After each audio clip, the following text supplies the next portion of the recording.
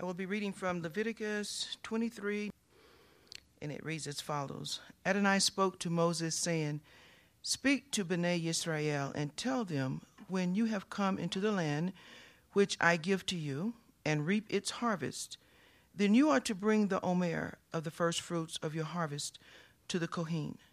He is to wave the omer before Adonai to be accepted for you. On the morrow after the Shabbat, the Kohen is to wave it. On the day when you wave the omer, you are to offer a male lamb without blemish, 1 year old, as a burnt offering to Adonai.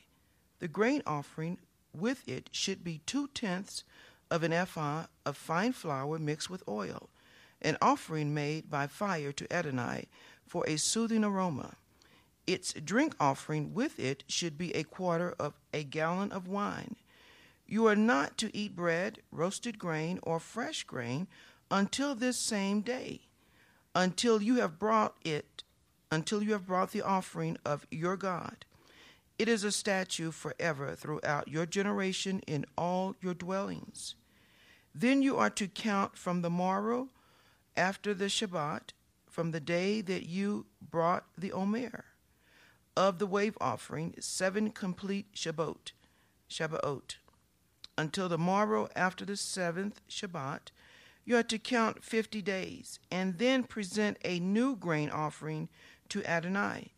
You are to bring out of your houses 2 loaves of bread for a wave offering, made of 2/10 of an ephah of fine flour. They are to be baked with chametz as first fruits to Adonai. Thank you, Sharon. It's always good to be in the midst of the busy season of the Mo'adim. Mo'adim is the appointed season that is mentioned at the beginning of this chapter a couple of times. And let me just take a moment and talk about what Mo'adim means, because we typically, let me back up. In Scripture, there are 2 types of time. There is this kind of time that we are typically bound by. We are preoccupied with, okay, the clock is ticking and I have to be here and there and I need to go. I have things to do. And scripturally, there is another term, both in Greek and in Hebrew, that has the sense of appointed time. In other words, it's not our schedule, but rather it is God's schedule. He has a calendar. He has laid things out, and as we learn to focus on those very special times that He's laid out for us, then we experience His blessing in a way that we don't during other times. Now, let me be very quick to point out that I firmly believe that the Lord's presence is with us all the time, but when God gives us an invitation, when He beckons to us and He says, y'all come now, you here? Then we can do one of a couple of things. We can either say, no, I'm busy, I'm not interested, I have things to do, or we can say, yes, God, I am going to do that. And here at the beginning of Leviticus 23, of course, one of the portions that's highlighted, that stands out, is the Shabbat, because it is sandwiched between verses 2 and 4, which simply means that the Shabbat in God's calendar is a very important season, very important appointed time. In other words, a date with God, as it were. And so He invites us to come, and we want to come.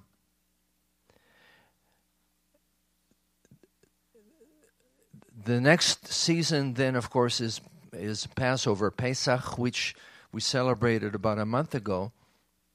And then we come to the first fruits, which takes place actually during Passover week, on the second day of Passover. And as you may or may not know, in biblical Israel, there were actually a couple of first fruit seasons. We're going to talk about the second first fruit in just a few weeks when we get to Shavuot, the Feast of Weeks or Pentecost. But and I mentioned some of this when we talk about the resurrection a couple of weeks ago, and I want to spend some more time on the first Feast of First Fruits, and that is the first fruits of barley. Now, according to what we find in Deuteronomy, in biblical Israel, there were 7 basic crops, of which barley was the first one. It was the first one to pop typically in March and in April.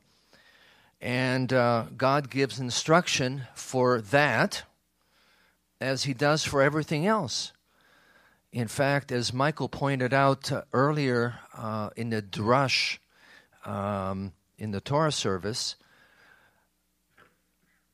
the center of the Torah is in chapter 19 because it speaks about, it has a very, very crucial instruction from God. You will be holy, kedoshim, as I am holy. In other words, because I am morally set apart, I can't stand anything with evil, anything with sin, then because you are my people, I've chosen you, I've selected you, then you are also to be set apart, you are to be kadosh, kadosh l'Adonai.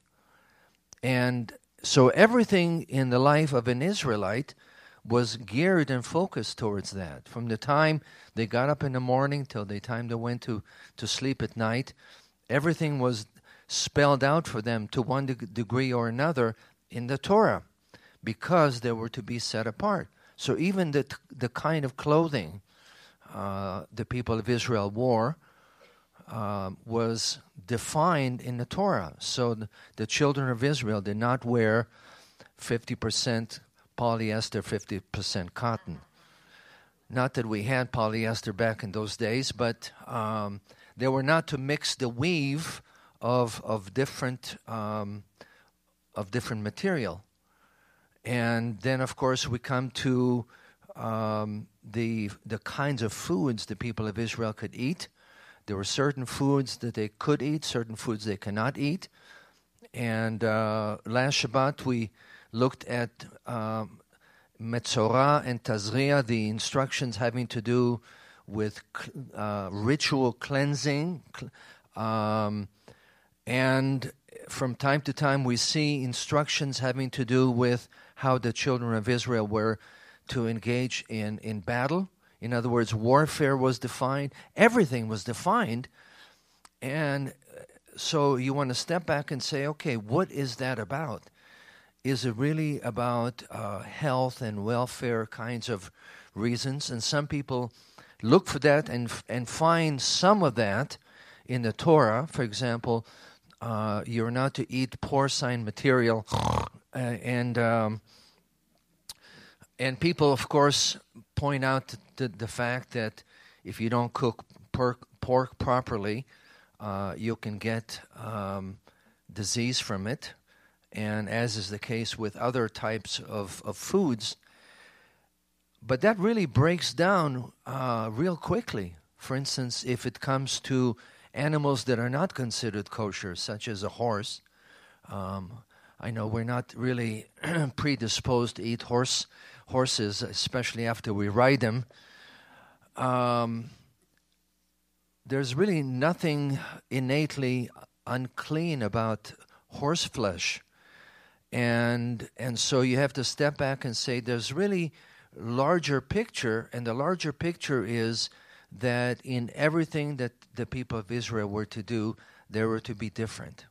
They were to be set apart.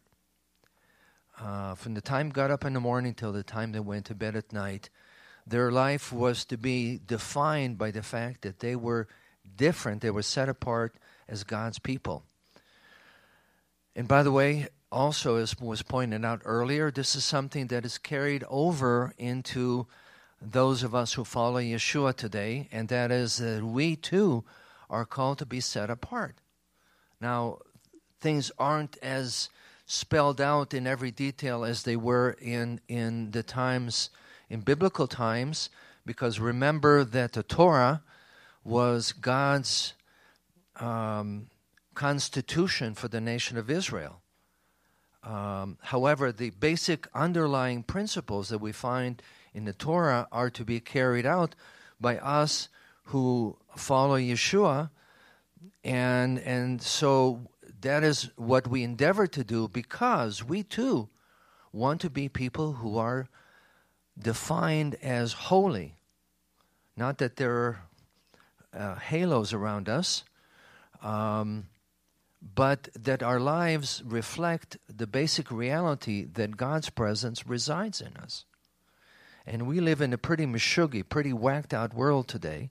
I don't need to spell that out. I don't want to dwell on the evils that we all see from the news and Facebook and so on. And yet, God's demand for us to be a holy people has not changed.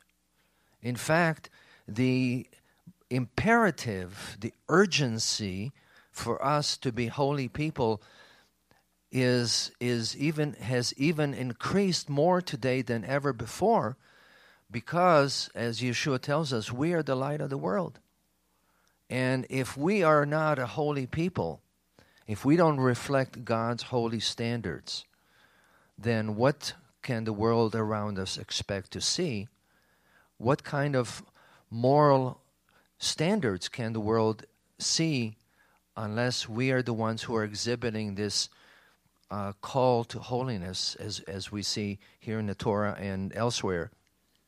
And so the portion that we read today focuses on that, and at first blush you look at that and you say, this doesn't make sense. This is like the rest of Leviticus, which doesn't make a whole lot of sense, and so I'm going to do the Evelyn Wood speed reading treatment, zip through it, and then get to the good parts, the stories and so on. We do that at our own peril, because embedded in the Torah portion are some basic realities that we need to discern and extract and then learn to apply, including this portion that doesn't seem to apply to us because none of us are farmers. At least I don't know if anybody here is a farmer. And so we look at this and say, how does this apply to me? Well, let me tell you. A little story. A number of years ago, I won't tell you how many years ago, Joy and I ventured to a place called the Sand Dunes in Colorado. And I was brave enough, foolish enough to insist that I was going to make it all the way to the top. It's a guy thing. If there's a mountain, I have to climb it just because it's there. Joy had better sense, and she went down. It was hot. And so for me, I had to get all the way to the top.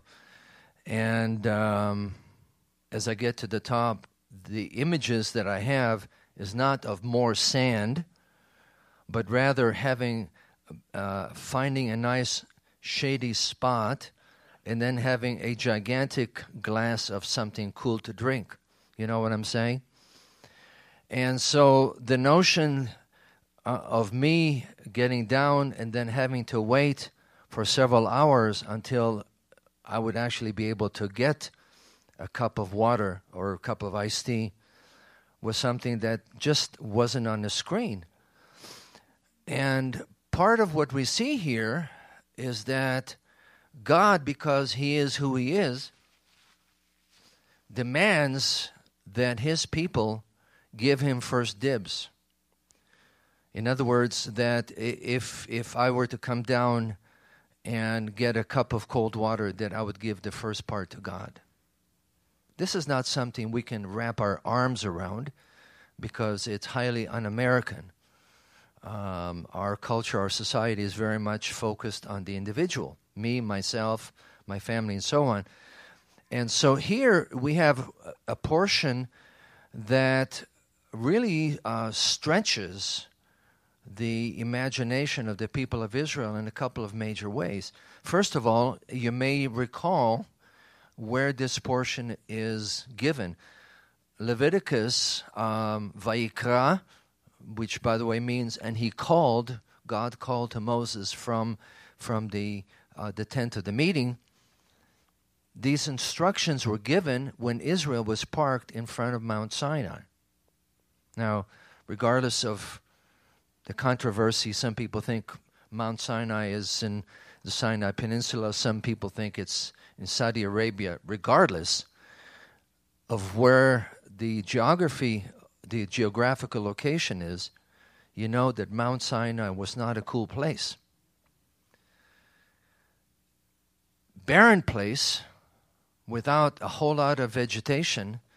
And here God challenges the people of Israel to see not the facts on the ground, which is barren, desolation, very little water, but he challenges the people of Israel to look beyond that by faith into what he is going to do at some point in the future, which, by the way, as you may recall, will be another 40 years because people of Israel weren't interested in listening to God at that point and had to go round and round and round, just like we do.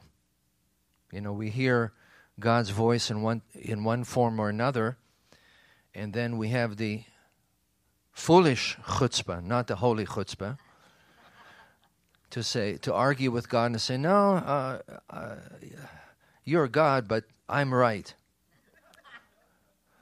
And so we go round and round and round for 40 years. But in any event, at some point, we get to listen. And here God says to Moses, when you enter the land I'm going to give you and you reap its harvest. Now again, remember, folks, these individuals were not farmers. They were slaves. Now, they might have done some agriculture, but they are in the desert.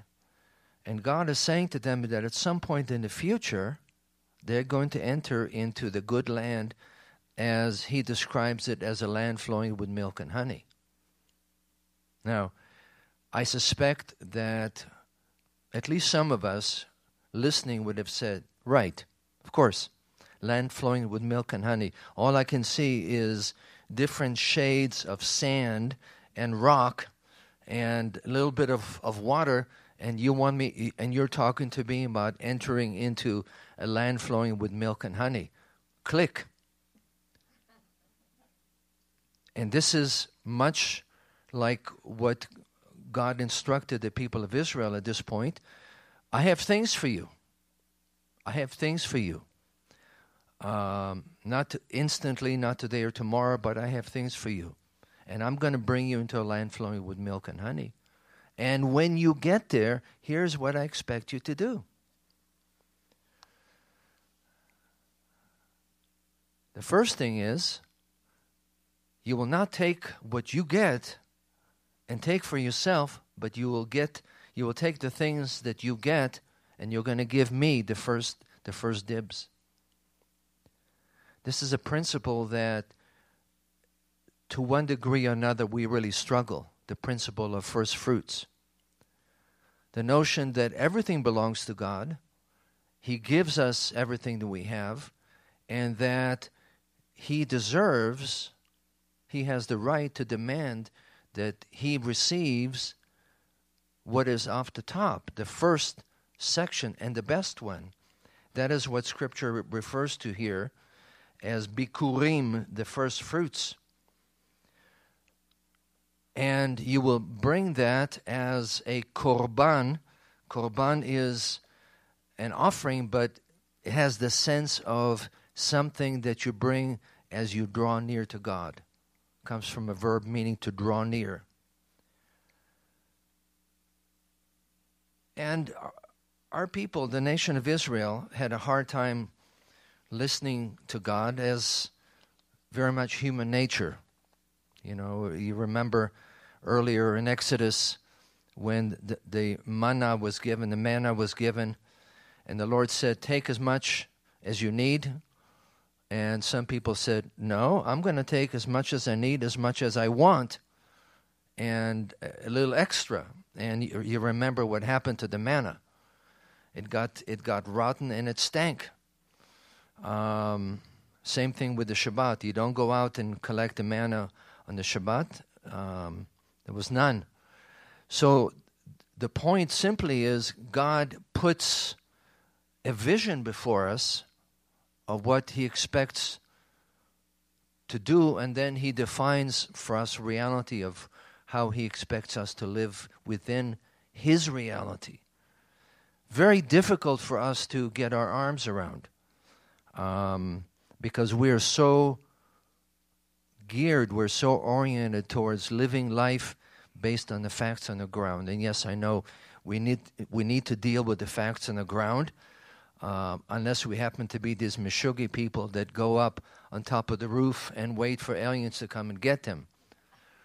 Yes, we need to deal with the facts on the ground. But God's reality always stretches us, stretches our faith. And it does that with the people of Israel. So the nation was to come, and when the first crop would come, barley, they were to take and bring it. And here in Scripture it's called Omer, and I'll explain that Omer can also have another meaning besides barley. They were to bring the first and the best.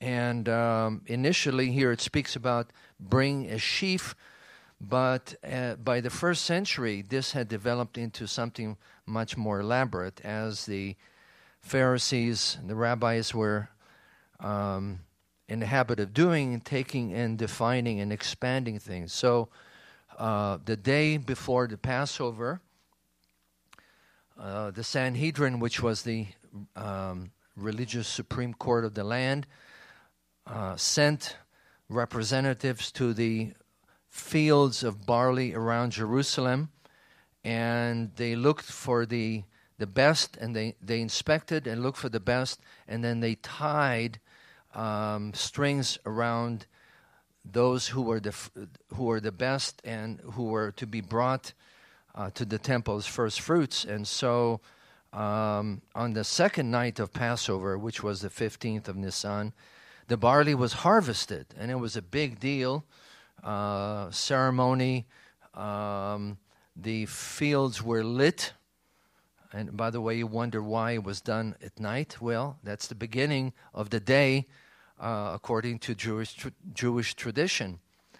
And three of the most respected individuals were selected, and they were given the task of harvesting enough of the barley to be brought to the temple. Typically, each of them harvested 10 omer. Omer is also a measure, a couple of quarts. So 22 quarts of barley. It's roughly, 5 gallons of barley. That's a fair amount. And was taken to the temple, and it was threshed. You know what threshing involved? He threw it up and let the chaff come down. It was dried or scorched, ground to flour, and sifted 13 times until what emerged was real fine barley flour. And then it was mixed with oil and frankincense, and it was waved. Now remember that in Scripture, when we talk about the wave offering, is not the kind of wave that you do in a sports stadium, when everybody gets up and waves. But traditionally, the priest would take the flour and wave it back and forth and up and down. And then a tenth of it was taken and burned, and then the rest of it was eaten by the priest. So at that point, after all of that was done, the people of Israel were able to eat from the barley crop. Now you say, this is kind of a stretch here. Well, yes. And it was designed to communicate a basic message. And that is that when you think of God and when you pray to God and when you come into His presence, Exodus tells us, you will not come into my presence empty-handed. In other words, if you come before God, coming to Him empty-handed means that you're showing a great measure of disrespect. Why? Because he's the king. He's the King of Kings. Do you come before the greatest official empty-handed? No, you do all kinds of preparation. And so the Lord said to the people of Israel, when you come, you are to come prepared. You are to bring the offering. And in addition to that, in addition to the barley, they were also to bring a lamb that was a yearling without defect. Now, if you remember from the Passover story, that was exactly what the people of Israel were commanded to do when they brought that Passover lamb. It was to be a yearling. It was to be without defect. Why did it have to be a yearling and not 2 years old or 3 years old? Well, typically, an animal that was a yearling was not used for any other purpose. It was kadosh. It was holy to God. Belonged to Him. And so this is part of what God said to the people of Israel. I have prior claim to who you are, to your resources, to your money, to your time, and to your energy and your gifts. In other words, life doesn't belong to you. I know if it was someone other than God, you would look a little funny and you say, you're full of chutzpah or something else. But this is something that the Torah defines for us. And I would say that because we don't spend enough time digging into it, that we miss some basic and profound lessons about who God is and what He expects from us.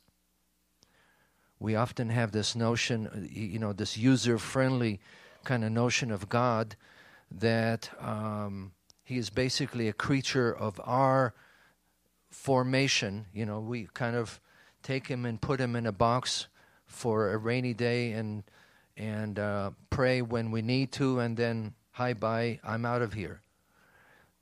Totally different, radically different perspective of what we see in the Torah.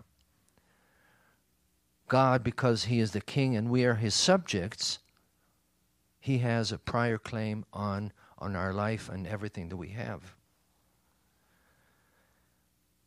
So what we see in verse 11 here, that the priest was to take the sheaf or the grain before the Lord so that it will be accepted on your behalf.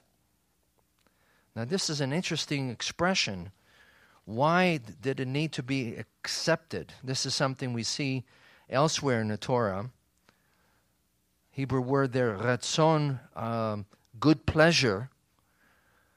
We see that in other offerings. And the point simply is, when we take God's instructions seriously, and we don't do it just to get by, we don't cut corners, but we do it wholeheartedly, then we have God's good pleasure. In other words, we have God's smile upon us. That He knows that we are serious about acknowledging His sovereignty and His rule in our life. And verse 13 here in this chapter, we're told that they were to take the grain offering, etc., and they were to bring it, and it would be an offering made by fire to the Lord, a pleasing aroma, reach nichoach. You say, it's kind of odd. It gets a little weird, especially when you talk about animal sacrifices being sweet-smelling incense in God's nostrils. Okay, what's that about? Well, think about your sense of smell. And remember that your sense of smell is probably the most powerful of your senses. You sense something, a whiff of something, and it brings you back to the time when you were a kid, or you have some other experience. And so that simply means it's human language that conveys the fact that when God sees what the people are doing, that he is pleased. He is pleased. It's hard for us to understand that God, who formed and fashioned us, is an emotional being. Where did our emotions come from? Our emotions came from God. And our being able to be pleased and enjoy things came from God, who is able to enjoy our response to him, our wholehearted response. And so that's what God is saying to Moses, that the people of Israel, the farmers, were to bring the first fruits of the barley, and then later on we'll see also of the wheat and pomegranate and grapes and so on and so forth, and bring it to God before they ate anything else. After the people of Israel went through the first fruit ceremony, then the merchants were free then to go out and do business with the product. Verse 14 ends with this statement: "You must not eat any bread or roasted grain until the very day you bring this offering to your God. This is to be a lasting ordinance for generations to come wherever you live." Now, why lasting ordinance for generations to come? Well, a couple of reasons. First of all, we do these things as reminders of what has taken place in our life previously. Our relationship with God, our growth spiritually, our getting to know him, our maturing spiritually comes about as we learn to invest and add these signs, steps of obedience to God, step by step by step by step. And we need that ourselves from year to year, to learn to honor God and to obey him and to remember what he did back here, and that builds us up and strengthens us and encourages us. But it's also something that we need to do for the kids that we just dismissed earlier, because they need to hear and receive what has become part of our reality, so that they too will embrace the truth of what it means to be holy, kadosh, to the Lord. Remember what happened at the end of Joshua's generation. There was a basic breakdown of communication. The people of Israel at that point did not communicate that to their children. Remember what happened, that the next generation grew up and was absolutely wild. Everybody did what was right in their own eyes, and the result was that Israel entered a period that can be described as a spiritual sewer. It's not fun reading going through the book of Judges.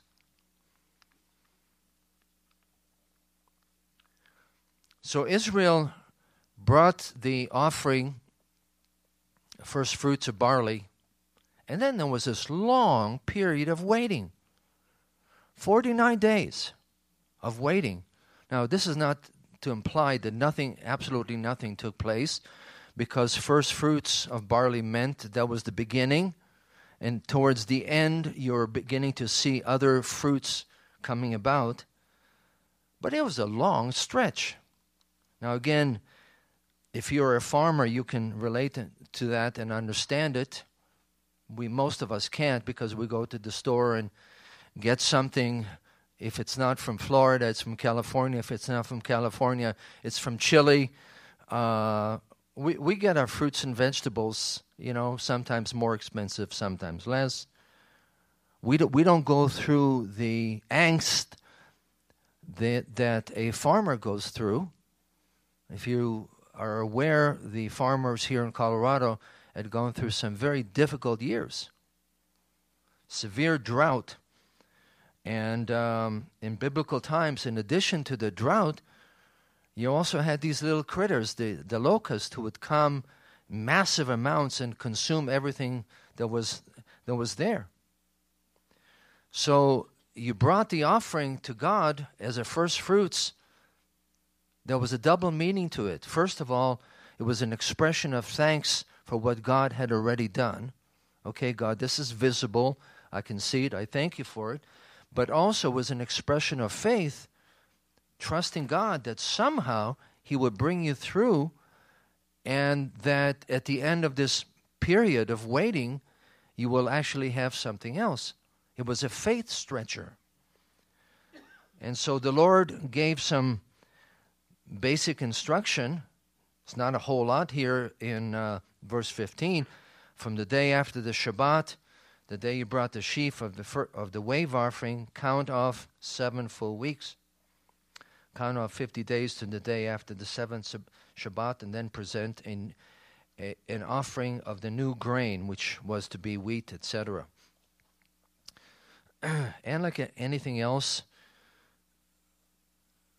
there was arguments on exactly what was meant by the morning after the Shabbat,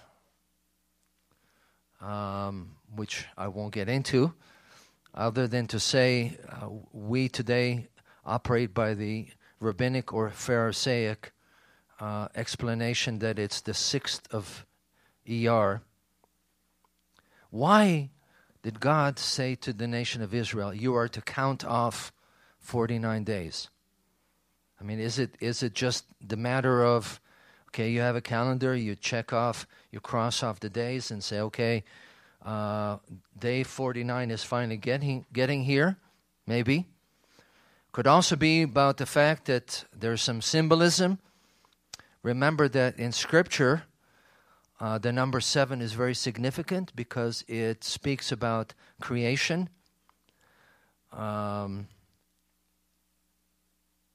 Regardless of the reasons, the underlying reason simply meant that during this time, the Israelite farmer was to wait. This is a 4-letter word which we hate, and I'm sure the Israelite farmers hate it as well. None of us liked to wait, especially if there's uncertainty at the end of it. Lord knows in this day and age, with the economic situation being what it is, waiting is a tough one. You really have no assurance that the end of the waiting period, what you really need, will actually be there. Faith says that if God tells you to wait, then He has a reason for you waiting, and at the end of the period, what you need will be there. However, we struggle with faith. For none of us, faith is something that comes absolutely naturally and absolutely easily. Then it wouldn't be faith. And so when God tells the people of Israel to count, you know that there was a strong element of waiting and saying, okay, God, I will trust you somehow. I think I'll take mine. So tradition has taken those fairly simple instruction and expanded it somewhat. And so there is a ritual of counting the Omer, Sfirat HaOmer. By the way, do you all know what day of the Omer this is? 28, yes. How about that? And you count an evening, and you say, today is 28 days, which is 4 weeks of the Omer. And there's a blessing goes with it. There's a blessing for almost everything, including the Tsar. Blessed are you, Lord our God, King of the universe, who has sanctified us with His commandments and commanded us concerning the counting of the Omer. And I saw in the more observant versions of that another blessing that really captured my attention.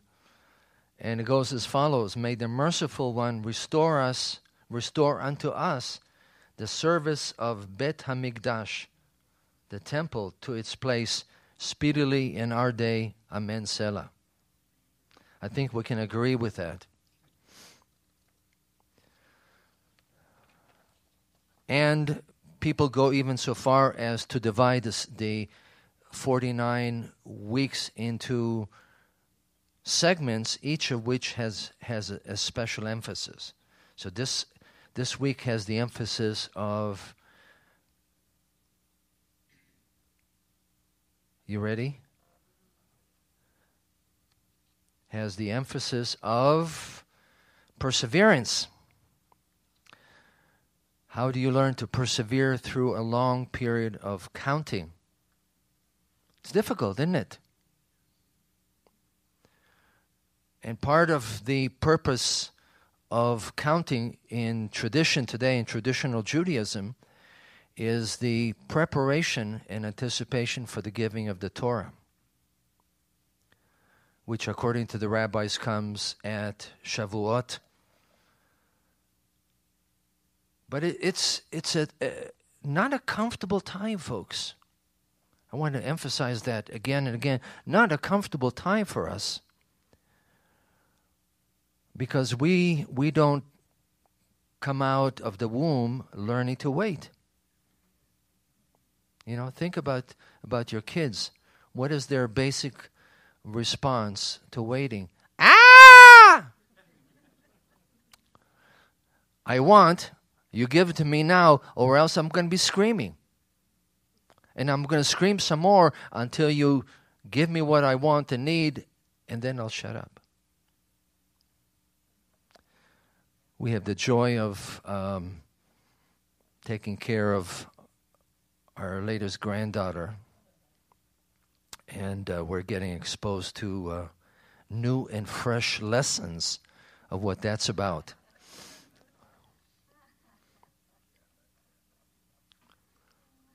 But, folks, seriously, what we want to take away from that is the basic principle that the good things that God has for us come as we learn to wait on Him.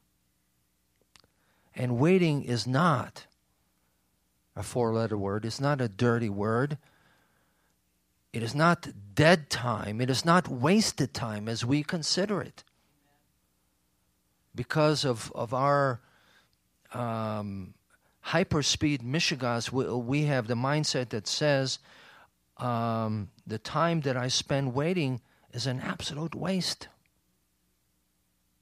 And I need to buzz through it and get to the other side and get what I need already. What the Word of God tells us over and over and over and over again is that some of God's finest work in our life comes as we learn to wait. Because then we have the preparation, we have the anticipation of the good things that God wants to do for us. So that when they finally come, we learn to appreciate them and value them. And by the way, this period of counting of the Omer is something we find Yeshua doing with His disciples as well. First of all, He gave them an amplified version of the Torah. We see that in Acts chapter 1, Yeshua began to do and teach until the day He was taken up to heaven after giving instructions. Again, remember that the basic word for Torah is instruction. Giving instruction to the Holy Spirit, to the apostles He has chosen. He appeared to them over a period of 40 days and spoke about the kingdom of heaven.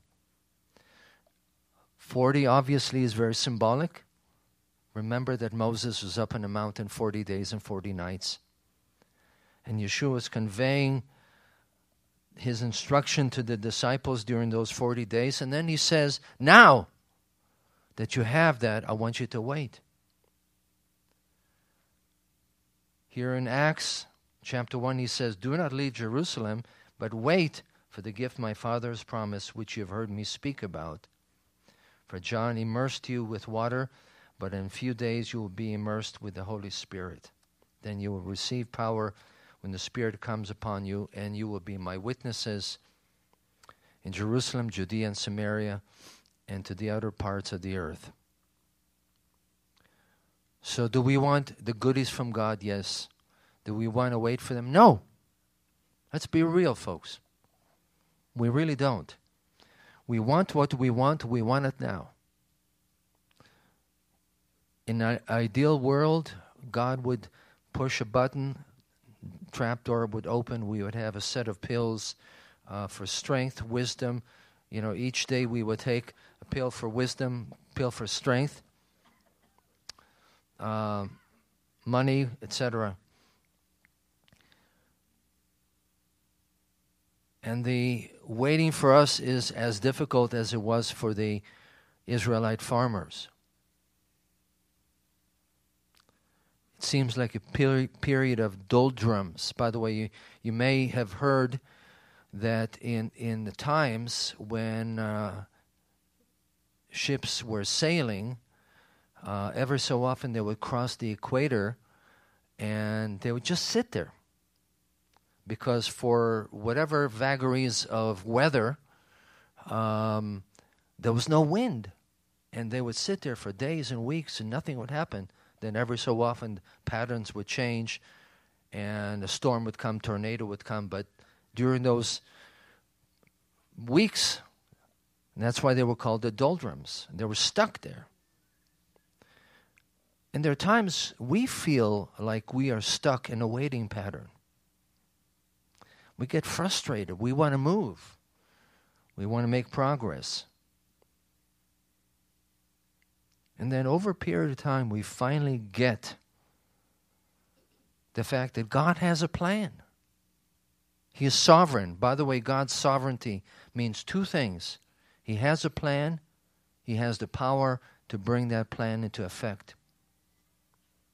And we eventually get it. We eventually get that God's good things, God's best things will come to us as we learn to wait.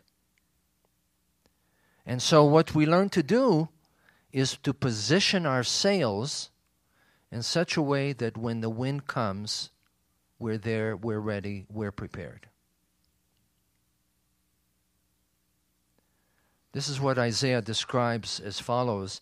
This is what the sovereign Lord, the Holy One of Israel says, in repentance and rest is your salvation, and quietness and trust is your strength.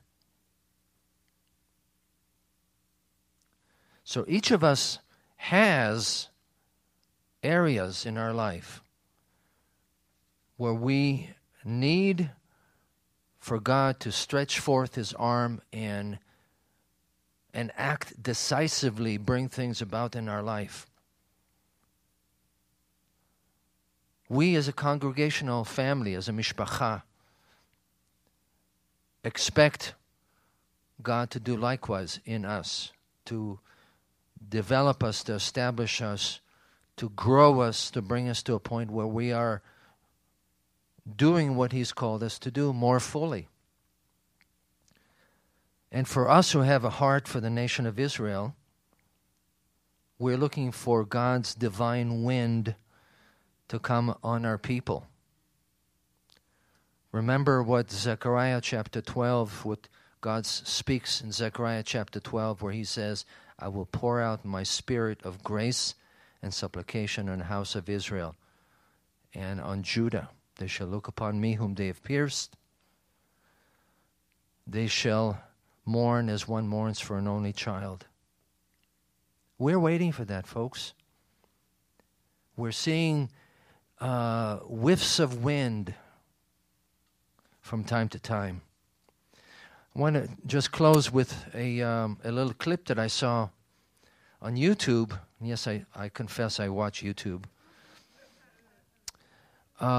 This was an interview with an Israeli professor, a history professor, who describes himself as an atheist. And you know what he was talking about? He was talking about Yeshua. Could have knocked me over with a feather. He talked about how that for 2,000 years, our people, the nation of Israel, has allowed Yeshua, and he used the word Yeshua, to be taken away.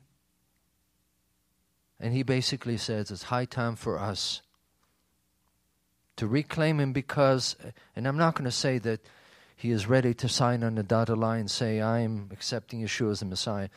He's simply saying, look, I want to recognize Yeshua as one of our great people like Moses and like Jeremiah. That's not something I would have heard when I was a child. I'm seeing little bits of wind coming. I'm expecting the fuller version of the wind to come for the nation of Israel, for all the nations, and also for us. Each of us waits for the divine wind to come and fill our sails. Let's make a commitment to wait in faith, in patient faith, for God to do that. Avinu Malkeinu, Father God, we thank you for your work in our life. We thank you for your persistent work in our life. We thank you, Lord, that you are faithful, especially, Lord, through all the seasons when we are unfaithful. And Lord God, we thank you how you present yourself to us in all kinds of times, all kinds of moments when we least expect you. And so, Lord, yes, we thank you that you appear. As you appear to Abraham, Isaac, and Jacob, Lord, you appear to us today. We thank you for that, Lord. Pray for each of us, Lord, where our faith is wobbly. I pray, Lord God, that you would strengthen us with all power to persevere joyfully, and Lord God, to learn to receive the good things, the blessings you have for us as we learn to wait. And we ask this in the name of Yeshua, our Messiah. Amen.